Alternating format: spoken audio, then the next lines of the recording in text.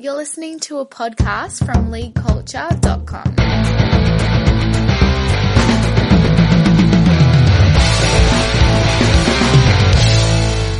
Hello and welcome to episode 38 of League Culture. You're listening to me, Stuart Morris, bringing you 60 minutes of International Rugby League and taking a look at the wider game. We start the show with thanks to LeagueCulture38 and Everything Rugby League, so check out LeagueCulture38.com and the Everything Rugby League Facebook page. And we're going to congratulate the Netherlands Rugby League on achieving the upgraded status of affiliate member with the RLEF, and also, likewise, we're going to congratulate Polska Rugby 13 on being accorded the observer status.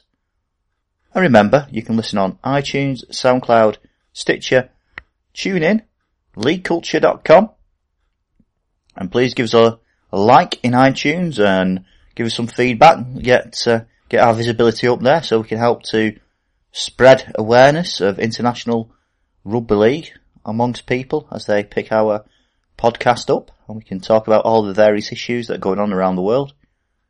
Also, I've started using YouTube, and if you were to type in League Culture RLTV, you will see we are now hosting the podcast in YouTube, and you'll see some of the older episodes as well. You can also catch the show on LeagueCast. And if you like Rugby League podcasts and you have an Android device, then you can go on Google Play and type in LeagueCast, and you can download the LeagueCast application, which is an on-demand audio player for Rugby League podcasts. You can catch us and our back catalogue, which we have some really great interviews and some great guests from shows gone by from all over the world. So some good stuff there for people to catch up on. Plus, if you like podcasts generally, there's some great shows on there. There's Super League Pod, Ladies Who League, Devil in the Detail, White Line Fever, Rugby League Renegades when it's on, the Rabbit World Order, Final Hooter, Rugby League Down South, Rugby League and Radio Yorkshire, and I've also added Legal Counsel and Keep It Conshy to that, which we'll talk about both of them later. But if you don't have an Android device, and if you type in LeagueCulture/LeagueCast, you'll get the same feed with all the different podcasts via our website. And if you want to get in touch, you can contact us through Facebook, SoundCloud, Twitter, or email me on LeagueCulture@outlook.com. Now, going back to the Legal Counsel podcast, I found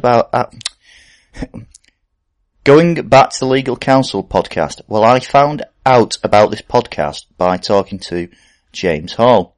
Now, James Hall is the outgoing chairman of the Hong Kong Rugby League, who happens also to be our main guest for this episode, who we've interviewed in the past when he first went to Hong Kong, but we've had him back again now to talk about all the fantastic achievements in Hong Kong.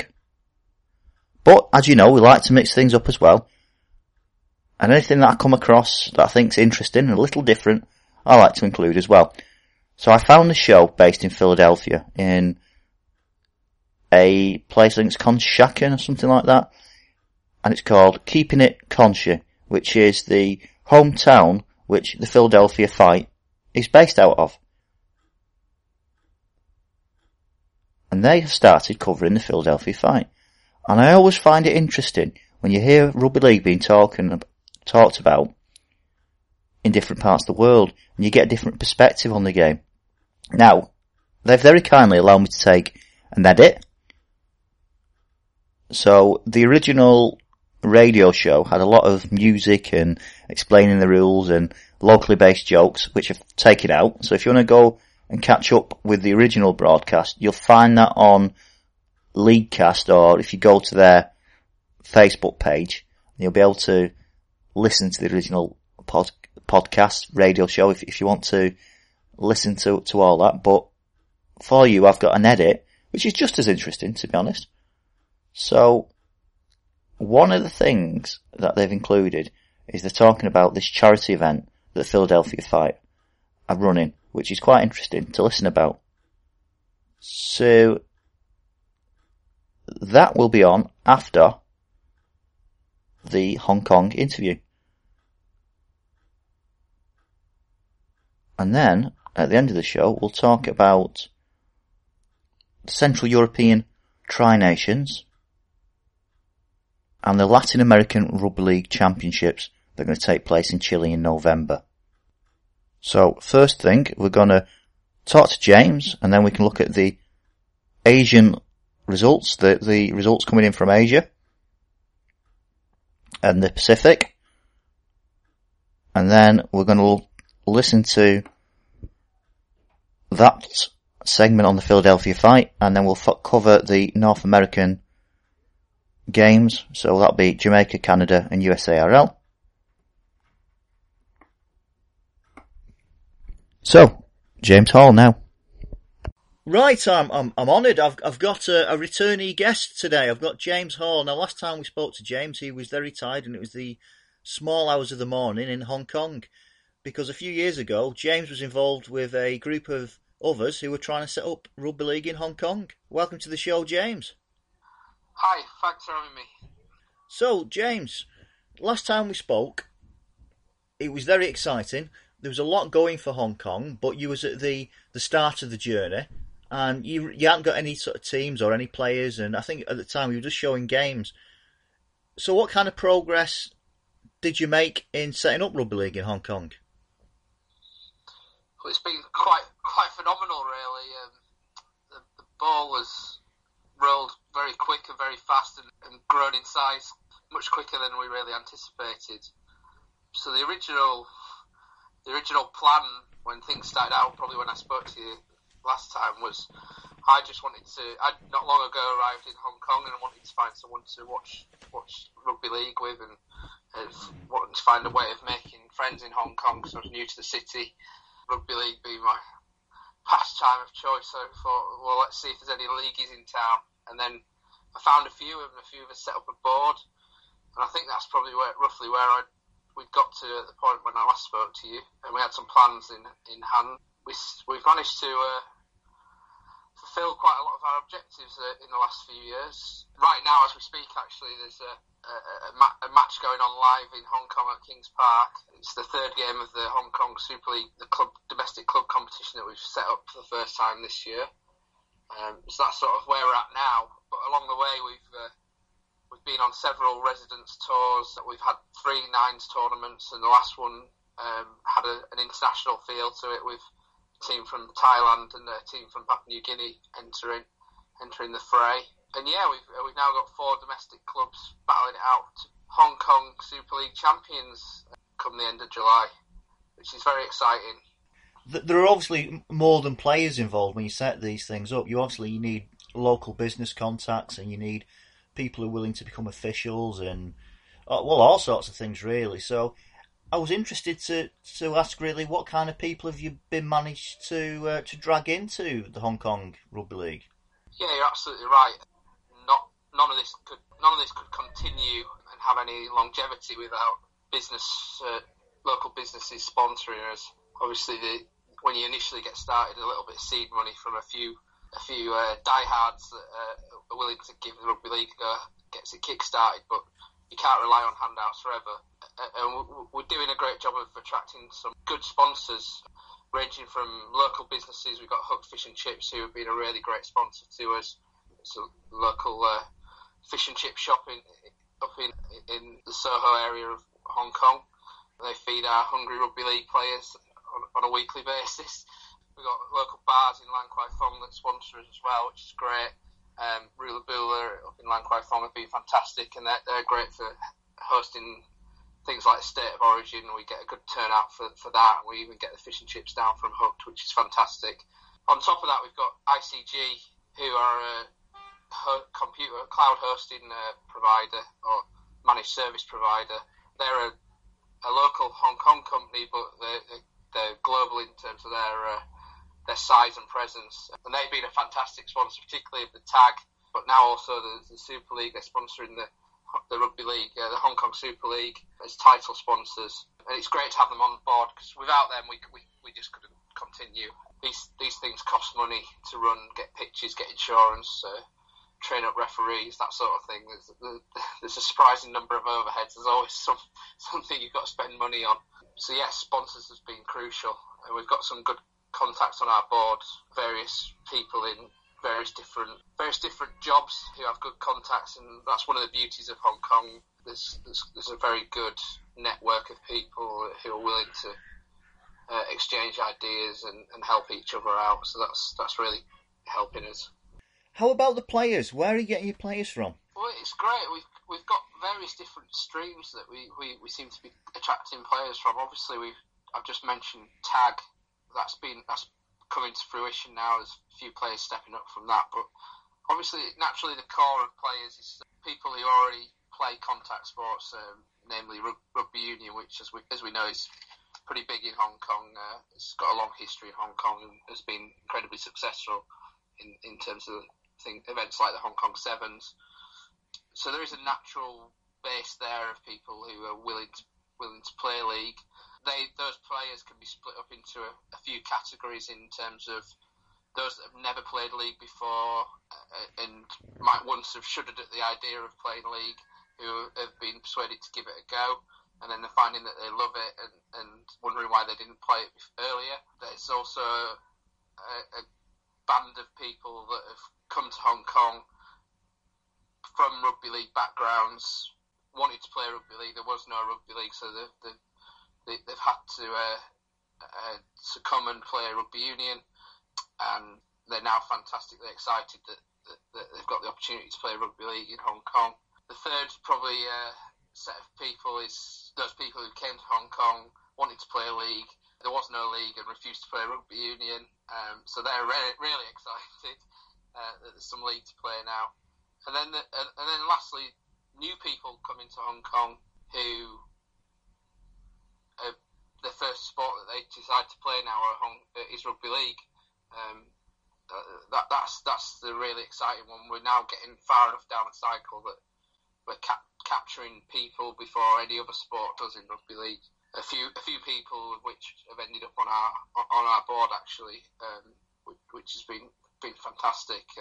So they then if they do then go to the rugby union clubs, they go to the rugby union club as a rugby league player first and try and convert a few people.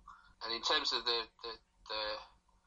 competition, the Super League competition we've got, and this year's nines, in fact, that we've just held, we made a big step forward this year in terms of, rather than having, in the previous nines tournaments, we've had ad hoc teams where you and your mates put your hand up and play together.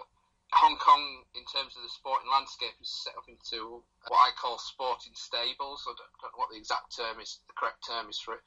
But these clubs that are multi-sports clubs, some of them are very prestigious and famous, like the Hong Kong Football Club and Hong Kong Cricket Club. The names sort of are a bit misleading because both of those clubs, for example, have multi-sports. They've got football, cricket, rugby union, hockey, tennis, all these sorts of different sports, and we're making waves amongst these multi-sport clubs, and we've now got 3 of them signed up as part of the domestic competition this year. So there's Kowloon, it's Carnegie's Kowloon Tigers who are playing, so they're part of the Kowloon club who traditionally were only a rugby union club, but have got a netball team as well, and now a rugby league team, and they're branching out.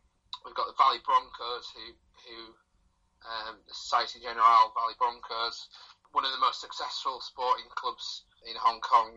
They've got hockey and netball and rugby union and now rugby league, and also we've got the Hong Kong Scottish, who similarly have all those different sports and now rugby league. And it's fantastic that we've managed to get these sporting stables that are these multi-sports clubs to sort of set up a separate rugby league team alongside all their other sports, which was always an aim, but we thought was going to be really difficult, and it has had its challenges along the way. And it's because, as you can imagine, Hong Kong is a pretty big rugby union stronghold, and a lot of these multi-sports clubs, the rugby union club is very powerful in if not like the main club there that has then evolved into a multi-sport club.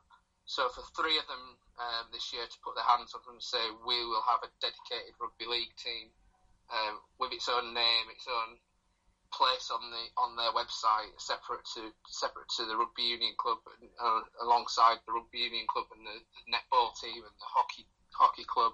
That's really a fantastic step that we've made this year, because that will set these teams in place for a longer period of time, and it means we're sort of decentralising the running of the teams, which makes life easier for the board of the Hong Kong Rugby League, because we can focus on organising the tournaments and let other people organise the teams, which is very helpful. Yeah, it sounds wonderful. I mean, it sounds like you can put down some kind of legacy there. It's often when you set up a domestic rugby league, teams don't tend to last very long because, like you say, they tend to be something that's ran centrally. But with becoming part of the multi-sports club, that sounds fantastic. I mean, it sounds like you can sort of instantly generate interest in the clubs themselves because they're existing clubs. Yeah, exactly. So the strategy all along is to do what we need to do centrally to make enough noise and build that credibility up, and look. We've always made a point of doing everything we do has got to look professional. It's got to be professional, to the outward looking. Even if sometimes when you're inside it, you feel like you're a bit lost. But we've also always made sure we look very professional and treat everyone in a professional and friendly manner, so we can win people's trust, and eventually the goal is to get into all these multi-sports clubs, and then the competition can grow from there, really. Yeah, we've got into 3 of them. A few of the bigger ones that we need to get into as well, like the likes of the cricket club and the football club, who have got representatives playing for various different teams, but there's a bit more of a political. It's a bit more of a longer term game to getting into those multi-sports clubs. Some of the more politicised multi-sports clubs, but we'll get there. We're building bridges and connections all the time, and yeah, it's the strategy's coming along well, and does hopefully seem to be giving us that longevity and the legacy there, which I'm delighted about. Especially because I just mentioned to you, I've recently stepped down as chairman because I had to return to England for work reasons. I was nervous when I first heard I was moving back to England about a year ago. I was conscious or nervous that everything would be undone in terms of what we'd achieved in Hong Kong Rugby League, because some things are only as strong as the members of the board that are there at the time. And it's a very transient place, is Hong Kong. So we've as well as myself, we've lost a few other board members along the way, but we've managed to replace them with equally good, if not better, people, which is fantastic. And I've left feeling very confident that we've got a good, solid board in place that can continue the good work that I've been involved with and a few others have been involved with. And obviously we've still got existing board members and initial board members still in place there as well. But yeah, it definitely feels like we've got a bit of a legacy there, and hopefully I can come back in 15 or so years with my kid, and when he's a bit older and grown up, and we're there at the Hong Kong Nines in the stadium, and there's a big legacy there. That's the plan, basically. Well, it sounds fantastic. I mean, you talked about building bridges, and Hong Kong is a fantastic place to build bridges. I mean, you've got the opportunity not only to work with the expat community, but the actual Hong Kong Chinese who are there. I don't know what relationships you've managed to build along those lines. Yeah, well, that's one of the things that TAG has been fantastic for. That's very attractive to the local Chinese players. Touch is already very big in Hong Kong in terms of the desire to play it. It's run by the rugby union, who perhaps don't give it as much credence as they possibly should. So we definitely spotted an opportunity there with Hong Kong TAG. There is a big appetite for non-contact form of rugby, and it's a good opportunity to introduce them subconsciously into rugby league, because every time they go down and play tag now, they hear rugby league, and they're starting to learn that there are two codes of two different sports that sit under the same name of rugby, but there are two versions of rugby league and rugby union. That's the stepping stone you want to make. You start get people aware that there is two different types, and there's a choice there, and I think it suits the Asian physique a lot better than rugby union in that respect as well. With the more athletic physique of Asians fits rugby league gameplay a bit better than rugby union, because you don't have all the rucking and mauling and scrummaging. So that's going to be a slow burner, but it's already starting to come through. As I said, we've got a few domestic Chinese players playing, and then on top of that, we've got a few sort of expat Cantonese players who've grown up. So one board member in particular, Ringo Lung, who grew up in Yorkshire. He arrived in Hong Kong. He's got Hong Kong parents, Cantonese parents, and he came back to Hong Kong about a year and a half ago and said he'd like to get involved with rugby league. People like him are very useful for bridging the gap, because he's a Cantonese speaker, but he knows what rugby league is. He's grown up in Yorkshire, and he's got. I'd love to know, be able to speak to Cantonese to see whether he's got a Yorkshire accent in Cantonese, because he's got as thick a Yorkshire accent as I do. But people like him are great for bridging the gap. He's captaining the Valley Broncos as we speak. As I say, they're playing right now in Kings Park. So he's doing a great job, and one of the vital people that we have on the board. And how's that season going? Have you had chance to follow the results? I know you recently arrived back in the UK, but have you been following the results back in Hong Kong? Yes, I implored the guys to try and get on top of live streaming before I left, which they've started to do on Facebook. So it's the third game now this season. They're doing one game a week. There's a 4-team league, so it's spread out over seven weeks or so, including the grand final. And we're going to have our Hong Kong Origin match in between as well. So that's been live streamed on Facebook, which is great to watch. It's makes me get choked up a little bit watching it from afar, seeing that it's still going on when I come back to England. It's fantastic, and I recommend any of your listeners to try and watch a few of those clips. We're still quite new to live streaming. I don't know, it's a bit more intimate than your normal live stream. It's not a guy stood on a stand up at the top of the bleachers on a tripod video in the game. It's a bit more interactive than that, and it tends to be a bit more in snippets, which is a really nice feature. There's a few alongside the gameplay. We'll turn and interview some of the players that have come off the pitch and those sorts of things. So yeah, it's a new initiative for us, and we're learning all the time with that. We get any advice that people have on that would be fantastic. But check it out; it's quite interesting. Well, it's on now as we speak. Actually, obviously, I'm not watching it as I'm talking to you, but I know it's on Facebook Live. My keeps vibrating away saying streaming a new video. Yeah, so that's great to be able to watch that from at home. So, who are the teams to watch this year, and who are the players to watch? Well, the standout team at the moment is the Carnegie Kowloon Tigers.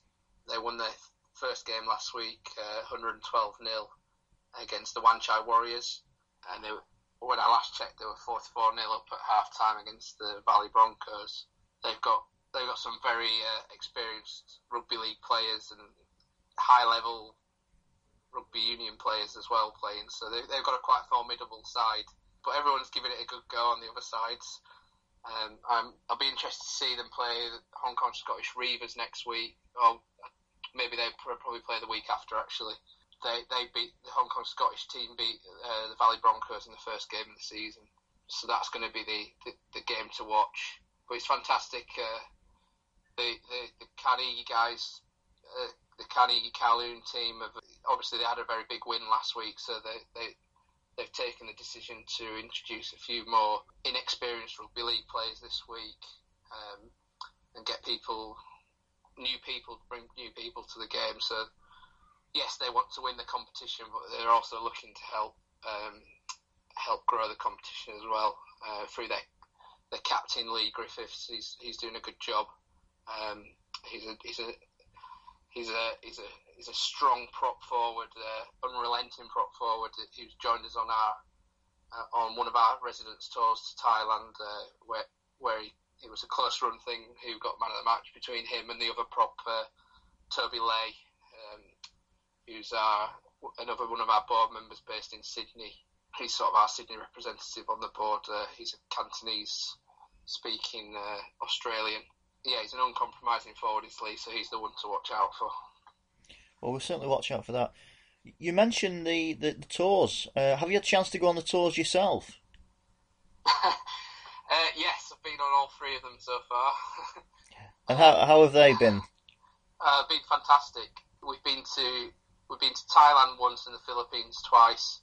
Can't thank the Thais and the Filipino teams thank them enough really for their warm welcomes. They've been great hosting the games.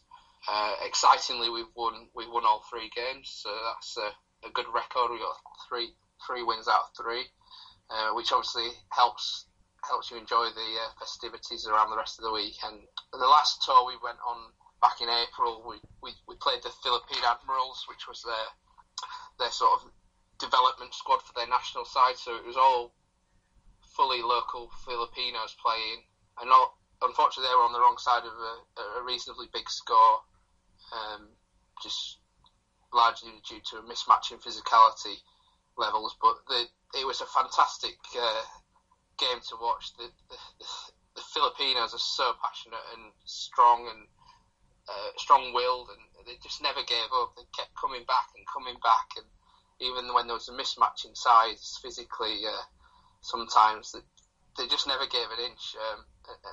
It's fantastic to see, and we're developing very good relationships with the other Asian nations, and we're all starting to come together and work as one team, which is something that's perhaps been missing over the last few years. And when we first arrived on the scene, we were hoping that would evolve, and we're getting there in terms of all the Asian nations working together, and hopefully we'll eventually spring up an Asian Confederation at some point further down the line. It's important that we all work together and grow the game across Asia. The guys in Thailand at the moment are doing a fantastic job. They've had their first domestic competition with pretty much entirely domestic players as well. That's fantastic. They're so athletic. They brought a team over to our nines, and they came second to the Papua New Guinean team that entered our competition. They actually beat them in the group stages and then lost to them in the final. They're very strong boys, the Thai boys, so it's great to see the sport growing there. I think what Thailand and the Philippines can bring to the sport in terms of mass participation, that Asian players that are interested and passionate about sport and also have the physique for the sport, it's quite exciting. So there's a lot of synergies there between ourselves and them. They've got the ability to bring mass participation, and we've got the global city venue that people want to come and party in Hong Kong, and obviously that bigger corporate culture in Hong Kong. So I'm hoping that down the line all those Asian nations can work together, and Hong Kong can play its part by being sort of a host nation for bigger events and providing some means for funding for the rest of Asia as well. That's sort of what's on the horizon in the longer term, and sort of at the back of my mind at the moment, how we get these synergies across the whole of Asia as well as just focusing on Hong Kong. Well, we're certainly looking at the international calendar. We've certainly got some interesting events penciled in. I mean, we've got the Emerging Nations World Cup scheduled for next year, and we've got a Nines the year after. Are Hong Kong taking part in either of those scheduled tournaments? Yeah, we're penciled in, and we've paid our bond for the Emerging Nations World Cup or World Championship. We were all set to go when it was meant to be going on this year, alongside the World Cup proper in Sydney. We were meant to be doing it. Unfortunately, we had to postpone that for. Yeah, we've covered that. Yeah. We had Robert Bergen on for that. I won't go into any more details about that. But yeah, that's going ahead next year with some funding from the RLAF that they promised to us. So hopefully that's going to be a great, successful tournament. We're working towards getting the best team we can possibly get to go and do as well as we can in that tournament. And we're very excited about it. A lot of the players, it's a definite draw card for people.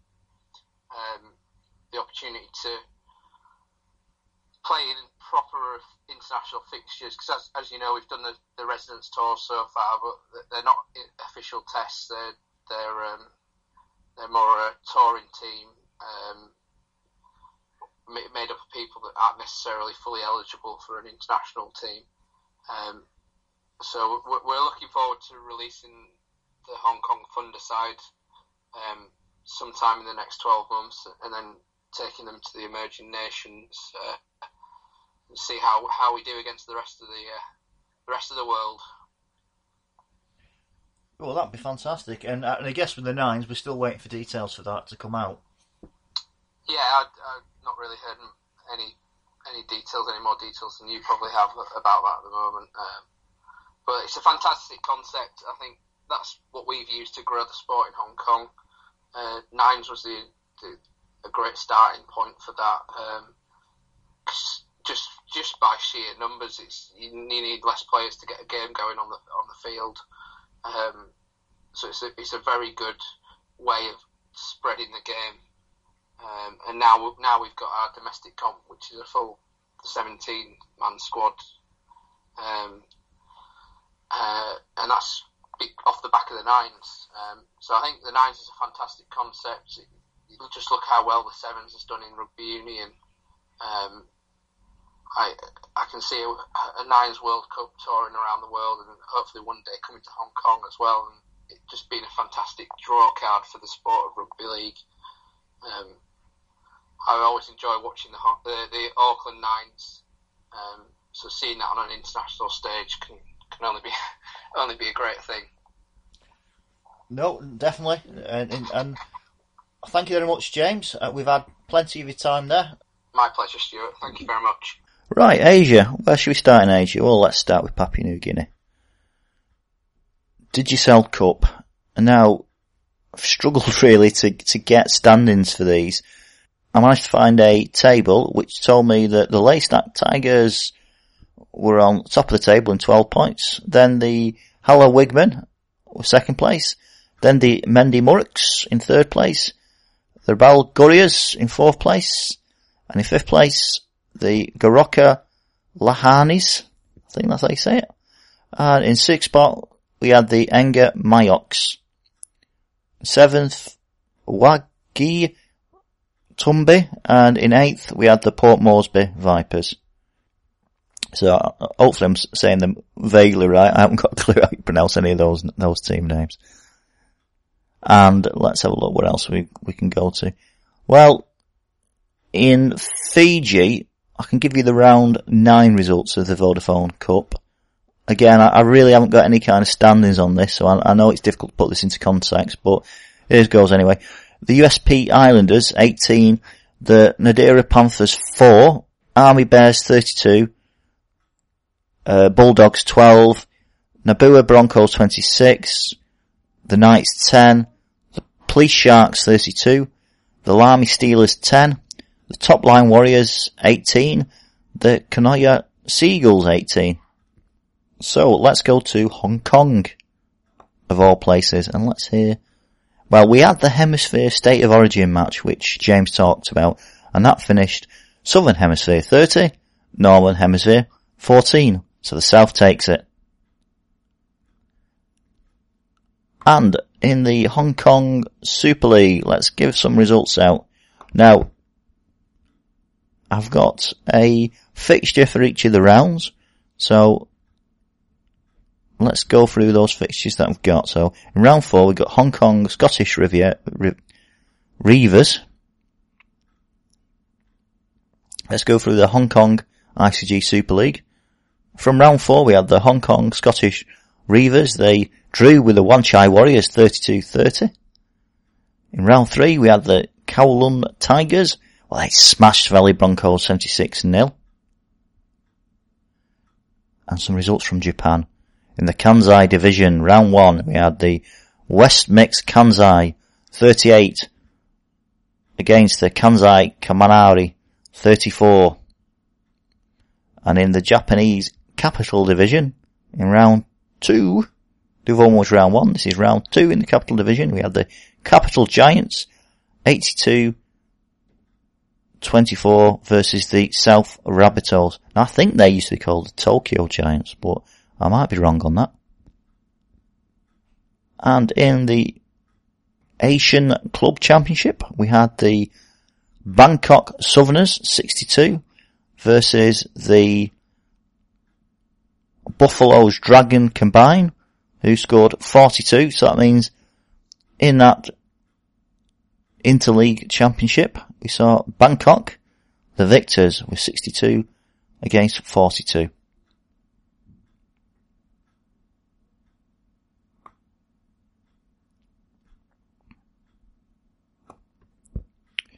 Oh, and I've got another result here from Hong Kong. I've somehow managed to miss that.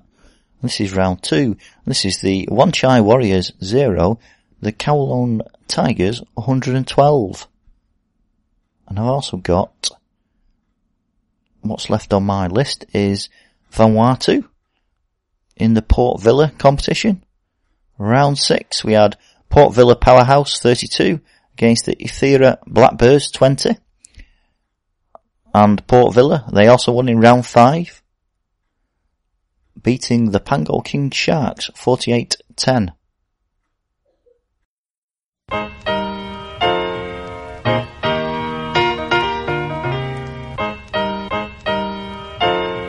Alright everybody, we are back to the Keeping It Country show, and we have a very special guest in the studio.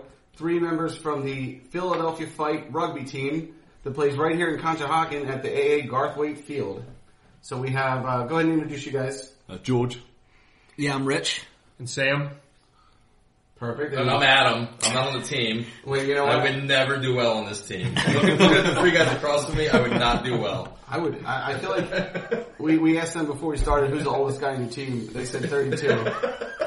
I'm way older than that. I feel like if I got tackled, I would turn into dust. Alright, so, Rich, set this up. So you were up until a couple days ago, you were the player coach. Yeah, so I was a player coach, and one of the other guys was a player coach. His name's Fraser Sterling. He's Scottish. He just retired, so he's now the full-time head time coach. So he's leading us now. So why don't we talk about, actually let's talk about when you guys each came to play for the fight, how you came about playing for the fight. Yeah, okay, Sam, you want to start? Yep, so I played a little bit of rugby union living in the UK before moving here. And then after that I moved and there really wasn't much as far as a program, so I just started playing other sports. And then after college I really missed the competitive atmosphere, so I figured it was kind of now or never to get back into it. And then at the time, a couple of guys on the team were on the same one and said, don't do sevens, come and do league, and I've kind of been here and doing that ever since and haven't looked back. Well, Sam is humongous, by the way. How tall did you say you were? 6'5". 6'5". He's a big guy. I wouldn't want to tackle him. All right, Rich? Yeah, I started with Philadelphia Fight 2009. My brother used to play for the club and still does occasionally, but they would always tell me, come out. I played rugby union through high school and college, and just decided to come out to a training, and our then coach, his name's Peter Ilfield, he just told me to stick with it, and so fast forward a few years and here I am. So George? I've been playing League for about 5 or 6 years. I wanted to come over to the States for ages. Always loved like things going on in the States. And the fact that rugby league's getting huge over here. I spoke to a couple of teams, and Rich was just like really helpful. Really helped me out, and things ran smoothly. We got on, and it was just clicked from there. You know, been here. What, 2 weeks now, 3 weeks, and it already feels like home. It's nice. You've only been here 3 weeks? Yeah. It's been about 3 weeks, yeah.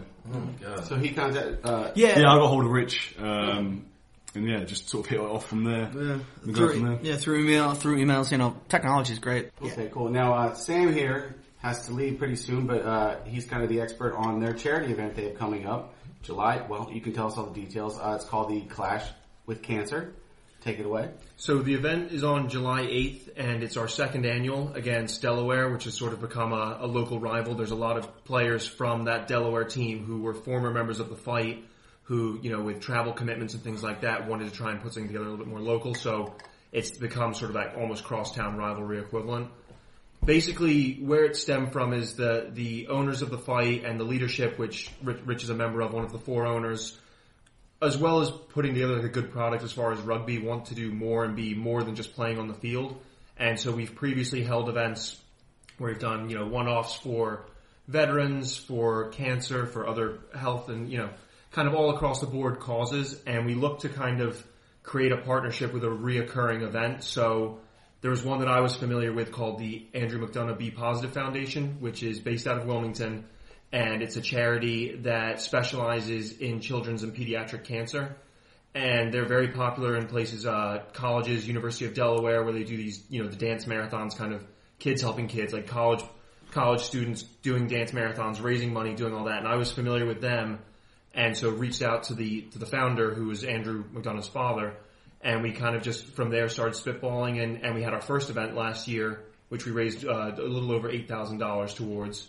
So essentially, we create fundraising teams. We go out and flyer all through the community. We had last year, you know, Southern Cross, Boathouse, Ray Longo's Barbershop, you know, all these Conchi favorites where everyone was getting behind it. There was flyers all through town donating, you know, X amount of dollars from the haircuts they've done. Number of subs we've sold. We'll give, you know, Donnie Mac's Deli was giving, you know, half of what they made on their sandwiches for the day to the and donating platters and everything else. So it was really great to have the town get behind it. And then on top of that, you know, to kind of put a face to it, the Be Positive Foundation pairs you with what they call a hero, which is essentially a child that's been diagnosed. So last year we were paired with a little boy named Sebastian, who's 5 years old, from Philly, and he and his family came for the day. We had him custom jersey done. He came to the locker room. He cheered with us. He ran us out of the tunnel, did the captain's coin toss, and then cheered and celebrated with us on the field afterwards. So it's really a great way not only to raise money, but for, you know, what could be a shorter life than expected, kind of filling it with as many good memories as you can. And so really putting on this day for him with First Trust providing free ice cream and really just making a special day for him. So he has had a bit of a rough year, but is actually healthy enough to attend again this year. So he'll be serving as our honorary captain again on July 8th. And we're hoping to shatter the record, what we'd set as a first year donation. That's awesome. What was the donation last year? Do you remember? So I don't have the exact amount. We just tipped 8,000. It was about, I think, 8,200 roughly. Yeah. And so the event's a little over a month, or a little under a month away, and right now we're sitting around 2,500, almost $3,000. And as the players get involved, as they reach out, we have 2 players who work for Boeing, and what's great about Boeing is that they're actually matching employee donations. So they've gone to all their departments and said, you know, hey, you know, come out to this event, come and donate. I love it. So how do we donate? So there's a couple of ways you can donate. We do have through our Facebook site, there is essentially a fundraising page that Be Positive puts together with us. It's got some pictures of last year's event. And from there you'll be able to click, and there's sort of a general donation where you can make, you know, a donation from the Keeping It Conchi podcast, which we love. And, you know, from there we'll be able to kind of push out everything that you guys do as well. And, you know, thank you. And then in addition, what we've set up is you almost create a fundraising team. So the fight has a team, and all of the individual members of the team register, and then they push it out. So then it almost adds a competitive aspect to it. So who was the highest fundraiser on the team? So there's a couple of different ways, but everything is mainly pushed directly through that link. And we also accept, you know, checks made out direct, anything like that. But definitely for anyone who's listening over the air who's looking to do it, the easiest way is to go to the Philadelphia Fight Rugby League Club Facebook page, And then from there, we have all sorts of information about the event, as well as ways to donate. And then one of the sort of double ups is that your donation, it's 501c3, it's tax deductible, everything like that, but you'll receive a receipt and a confirmation, and that serves as your ticket to the event. So it's really, no matter how big, how small, you come and show that you've made a donation, you're coming into the event for free. And I mentioned the name of the stadium, but I didn't even know it. I always knew it as like the A field or the field behind Moore Chevrolet. Yeah. But it's A Garthwaite, that field right behind, it's right on like 12th, is it? It's 11th and Harry. 11th and Harry, okay. And what time is the game on the 8th? So kickoff is 5 p.m. Typically what we do is there is food and drink available for purchase. So we normally do an hour before kickoff, we do like a little pregame happy hour special. So, a couple dollars off drinks and hamburgers and hot dogs and things like that. And then First Trust Bank has been a partner of ours for the last couple of years. In the last few years, they've had their mascot out there, and they've also supplied an ice cream truck. So, all the kids' favorites, everything like that, and it's free throughout the day. So and we have, games for kids can win candy and raffle tickets and things like that. And we do an auction. So it's really, again, kind of going back to this idea and the vision of what we're trying to create. Yes, it's a rugby league match. Yes, it's a good, exciting thing to watch. But if you have little ones, don't think, well, how am I going to get them to sit there for 80 minutes? Because there's all sorts of other stuff going on to really make sure that it is a good family day for everyone. Do you guys have groupies? I'm sure they do. So George, They I know had cheerleaders George. at one point, but George's only been here a couple weeks. So with that accent, man. So they had cheerleaders at one point, but there definitely are some of the same recurring faces that you'll see. And Yeah. I was promised cheerleaders.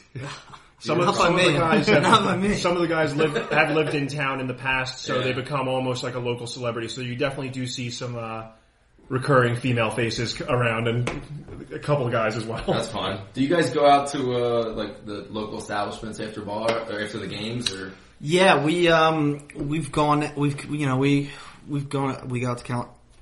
Conshohocken all the time. We go on to Manioc. I mean, we go all the time. We're local. We're hanging out with the team, just going all different places. We love, last year we did the pub a lot. We did Southern Cross last year. I think this year our new pub is actually in Manioc. I think it's Sona Pub and Kitchen. It's what used to be the old Kildare's in Manioc. Yeah. But a couple other staples. You'd always find a big group of us. Like I said, Wednesday night for Boathouse. We'd pack that place out with as many pitchers and wings as we could all get down. We got some guys who can eat. Yeah. So we won grand finals. We won our grand finals. We won 2011, 2013, 2014, and then most recently 2016. 2011 and 2013 were both played in Philadelphia. 2014 was played in Jacksonville. And 2016 was played in Boston. Going back to your history, originally you were the Philadelphia Bulldogs, is that correct? Yeah, so our history, in 98 we were the Bulldogs. I think the team at that point kind of ceased to be. 2007 we came back, and 2007, 2008. As the Bulldogs though, right? No, we came back as a Philadelphia Fight.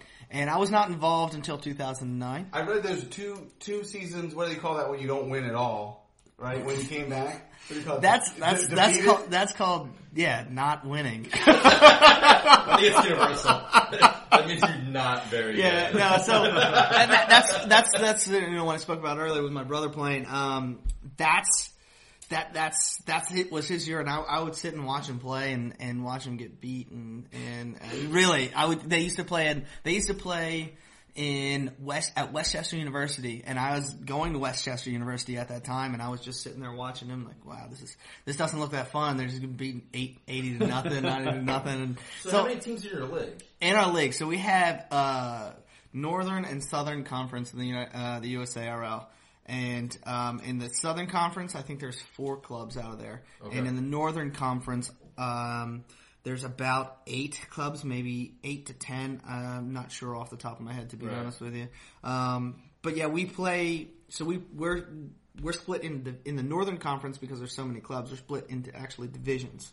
So we're in a division with Northern Virginia and Delaware. Yep. And then the other division would be Rhode Island, would be Boston, and there's a few teams in the New York area. There's Brooklyn, there's White Plains, and then there's another team out of New York. I believe the Knights. I believe they're out of Manhattan.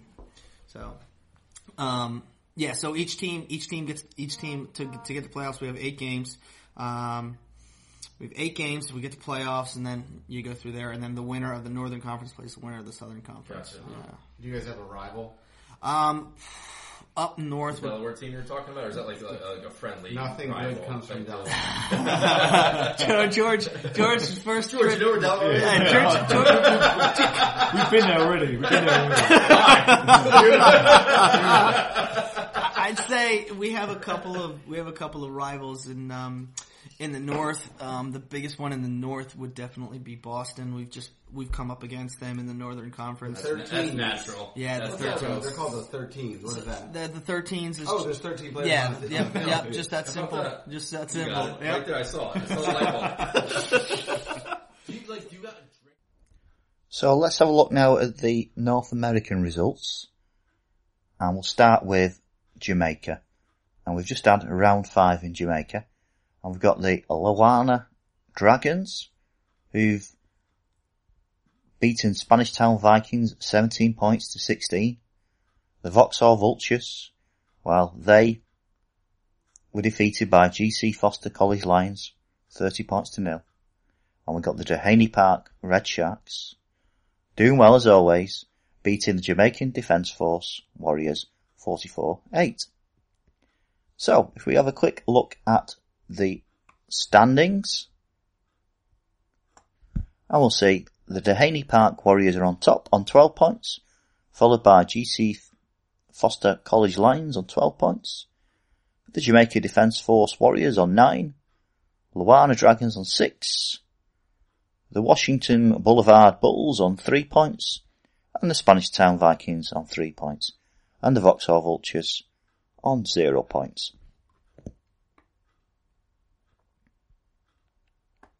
And we head further north to the USA, to the USARL, and we start with the Northern Conference. Well, it's been interesting. We've had 4 rounds of the USARL, and in the north we see New York Knights. Well, they're top of the tree at the moment on 8 points, and they've managed to score 158 points to the advantage of all their opponents. In the first round they beat Rhode Island Rebellion, then they took out the Nova Eagles, and then they beat the Brooklyn Kings and White Plains Wombats. So some good results from them. And in the second place, White Plains Wombats, well, they beat the Brooklyn 13s, Rhode Island Rebellion, and the Delaware Black Foxes, and they're 180 points up, so they're doing well. And they're on 6 points in the league. And the Brooklyn Kings, well, they've had a better season than we would perhaps have expected based on previous seasons, and they got a bit of a shock result at the start of the season, knocking out the Philadelphia Fight, then taking down the Brooklyn 13s, the Boston 13s, and in the 4th round they defeated the Nova Eagles, which gave them 31 points to the better of their opponents, and 6 points in the league. And Nova Eagles, well, they're doing similarly well. They've won 2 games, so they've got 4 league points, and they've beaten the Delaware Black Foxes and they've beaten the Philadelphia Fight, which a little bit of a shock that. But they're also 31 points up in the for and against advantage. Then it starts to slip a bit. We see Delaware Black Foxes, they're in the 5th spot. Now they've also beaten Philadelphia Fight and they've beat Rhode Island Rebellion, and they're minus 32 points and they're sitting on 4 points as well. And we got Philly Fight. Well, Philly Fight's only really won 1 game this year, and that's against the Boston 13s, and they're on minus 20. So for a team that's consistently dominated the USARL, it's not a good start for Philly. And Boston 13s, well, they've struggled as well. They've only managed to raise 2 points on the table, and they're on a minus 10 score for and against, only beating Rhode Island Rebellion. And Rhode Island Rebellion are looking quite sorry this year. They've not won any games yet, and they're on 0 league points, and unfortunately they're on a minus 326 on the for and against, so they really need to start scoring some points and getting some better for and against advantage for that team.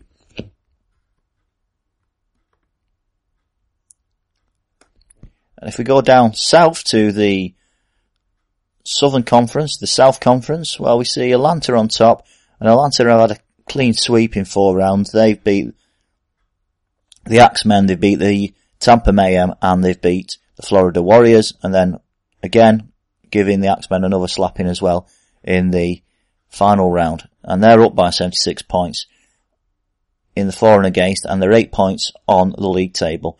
Well, Tampa Mayhem have not done too bad themselves. They've won 3 games. They beat the Florida Warriors, they beat the Axemen, and they beat the Florida Warriors again. So they're 56 points in the for and against, with 6 points in the league table. And Jacksonville, a little slow start for them. They've only beaten Florida Warriors this year in the first 4 rounds, and they're up by 10 points in the for and against, and they've got 2 points, as you'd expect, on the league table. Central Florida Warriors, well, still waiting for them to wake up, but they're only minus 142 on the league table in the for and against, and they're on 0 points. So that indicates the games have been quite close, and in the second half, if you like, of these fixtures, they could very well come good and cause a few shocks. So there's still plenty to play for in that South Conference. And talking about Jamaica and the USA, well, who's best out of Jamaica and the USA? Well, we do get to find out, because in Jacksonville, on the 22nd of July, we see USA play Jamaica. So that's going to be a very interesting fixture, especially if we see mainly domestic teams going against it. That's going to be a great team from both the USARL and the Jamaican National Club Championship going against each other, and it's going to be a fantastic game to follow that.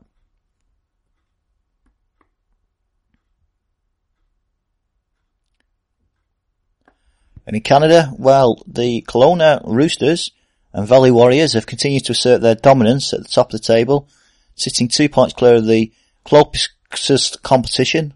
The top 2 teams have reaffirmed why they are the teams to beat in 2017 after a colossal effort to beat reigning premiers Capilano.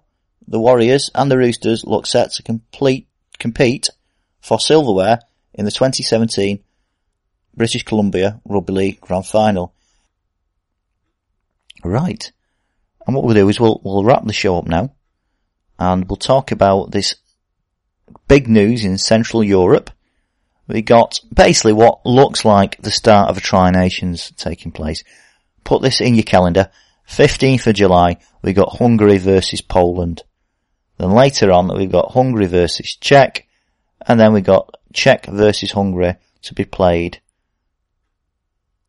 sometime between July and August. And the final game, Poland versus Hungary, obviously that's going to be the Poland side of the fixture, that's going to take place in March 2018. So it's quite a stretch on that. But this is basically the first Tri-Nations in Central Europe. And this inaugural series, it's going to be exciting, isn't it? To see some real international progress made in Central Europe, because there's a lot of enthusiasm in Central Europe for Rugby League, and there's a lot of people trying, and it's going to be great to see this tournament kick off for everyone and some success come from. And likewise, the Tournament of Capitals, I believe, is going to take place in October as well this year. So that's interesting. Right. And I'm going to read this out. This is to do with the Latin American Rugby League Championship in Chile. And it says, can you match us? Through the hard work of Australian-based volunteers and sponsors, Latin Heat have already raised more than $10,000 in donation go towards the operating cost of the first full 13-a-side Latin American Rugby League Championship in Chile in November. To ensure participation by all classes and keep the sport available to all, we're looking to raise a similar figure through crowdfunding to assist the travelling costs of participants who'll be flying into Chile from places like Mexico, Brazil, Colombia and Argentina. Many of these players work 80 hours weeks and are barely enough to cover family expenses, so to take time off from work and travel such distances is a major undertaking. For further details and a donation link, you can go to www.chuffed.org/project/Latino-Rugby-League-Championship to donate. I tell you what, I'll stick that on the LeagueCulture.com website. That'll be easier, won't it? Right. Well, thank you very much. Thanks for listening. I'm sorry I've been probably a bit hard to listen to. I'm just getting over flu, so it's or something flu-like anyway, so my voice isn't the best. I do apologise. But I tell you whose voice is the best, and that's Danny McMaster's. And this is I Love My Game, which is available to buy on iTunes. I love the game, it's in my heart and it's a part of me.